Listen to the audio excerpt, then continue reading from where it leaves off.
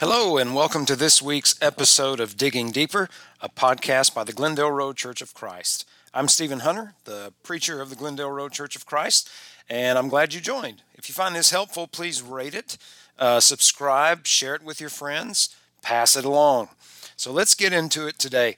I want to talk about how the Bible came to us. That is, where did this all start? We have a sacred book that is nonetheless a book. And Scripture was written over a period of 1,400 years by various authors. It wasn't put together until centuries after all the writings were collected. But some writings remained as one, such as the Torah, which are the first 5 books of the Bible. Also, the minor prophets, that used to be referred to as the Book of the 12. So how did this process occur? And that's what a lot of people wonder. How and who created the Bible is remarkable and something that you're not required to know, but it's pretty enlightening regardless. So, allow me first to give you a timeline of pertinent events as it relates to writing altogether and the Bible. So we go all the way back to the year 3200 BC. That's where writing began through pictographic means in a place called Sumer, S-U-M-E-R. Then, a couple hundred years later, 3000 BC, Egyptian hieroglyphs were developed. Now, Abraham, our forefather of the faith, lived around the year 2100 BC. And in 1800 BC, an alphabet was created in Egypt. Now we get on to the year 1500 BC. This is around the time that Moses lived. We go a few hundred years after, 1200 BC. In northwest Syria was a place called Ugarit.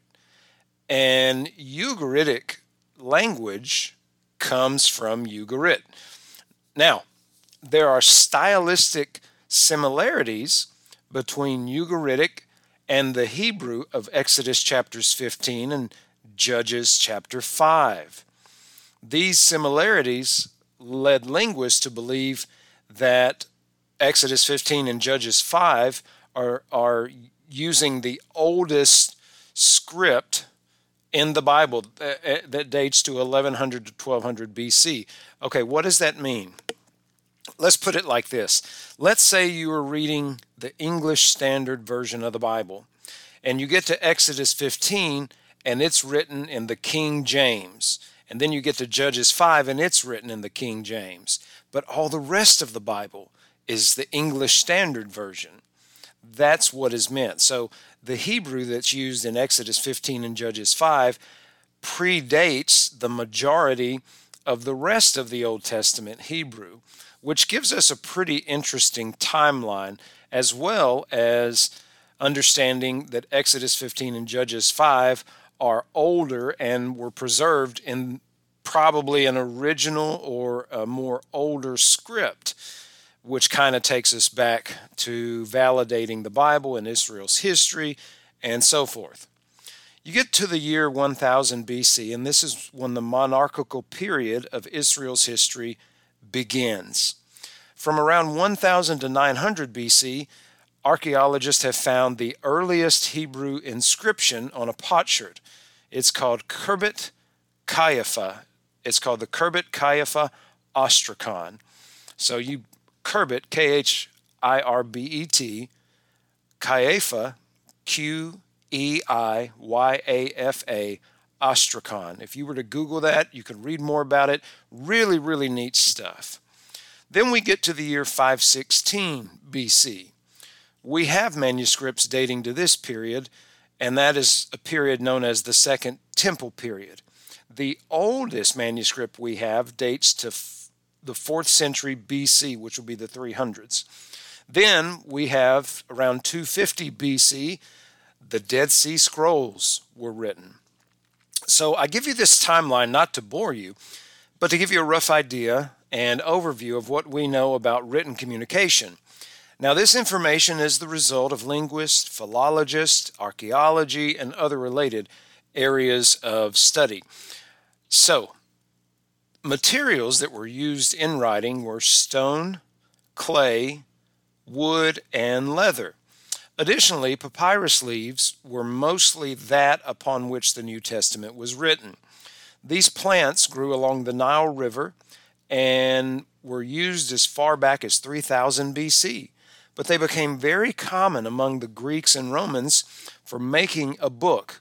Now, the way that these books are referred to, a single book is a codex. Multiple books are codices. So if you've ever seen those two terms, that's a better way to think of it in the way that that's not so academic or advanced. Now, the average roll was 30 feet long and 9 to 10 inches high. Scribes would write on one side for the most part, but occasionally they would write on both sides, as is referenced in Revelation chapter 5, verse 1. Animal skins were referred to as either vellum or parchment. They were another common material used to make a letter. So whenever you hear about the discovery of a manuscript or something that scholars date to thus and such period, they base this off of the material upon which it was written, the language, the dialect, the syntax, and even the carbon dating. That's a lot to digest, I realize, but I appreciate you hanging with me.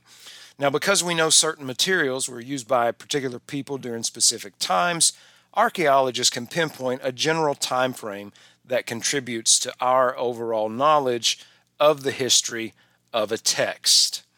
Now, it's difficult to fix a date when the Bible was written or began to be written.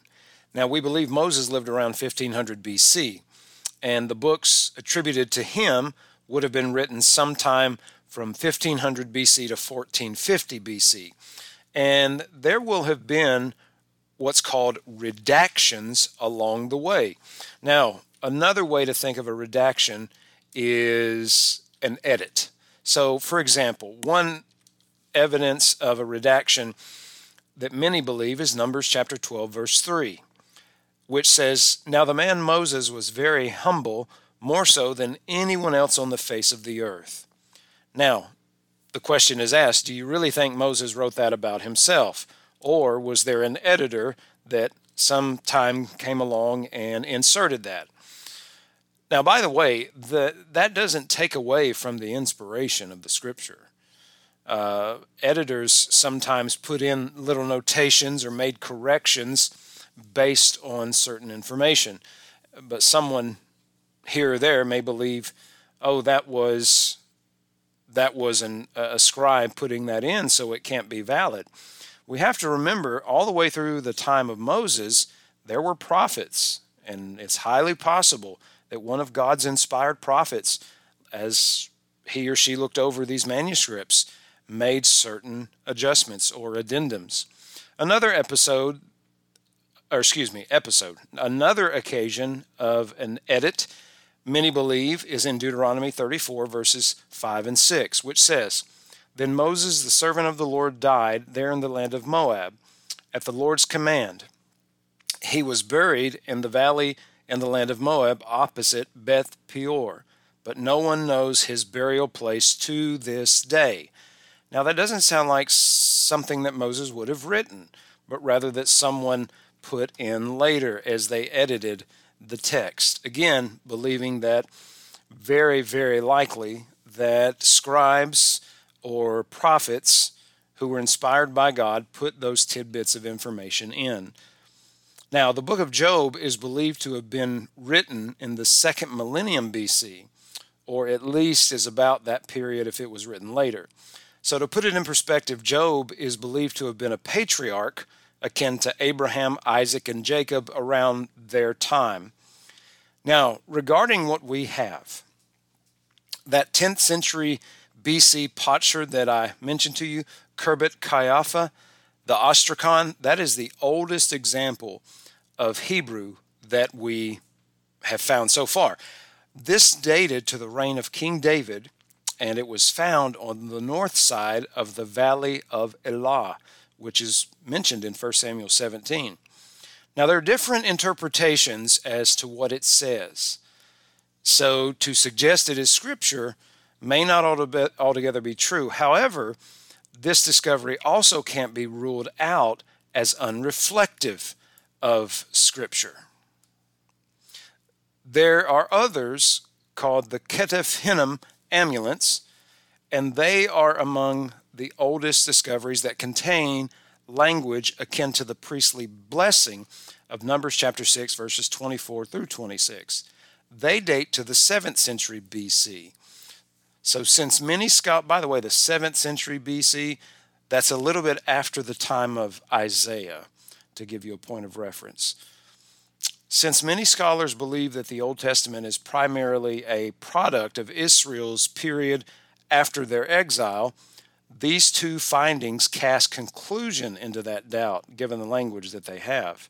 So it's pretty neat. When you hear what academic scholars say and you put that up against some other evidence, it really calls into question some of the the alleged facts that they have hung their hat on for years. Now, beyond the fragmentary pieces that have been found, the Dead Sea Scrolls are the oldest full manuscript of our Old Testament. But it's not just the Old Testament. There are various other writings found there at the Dead Sea and around the area known as Qumran. They are a collection of over 900 manuscripts discovered around 1947 through 1956.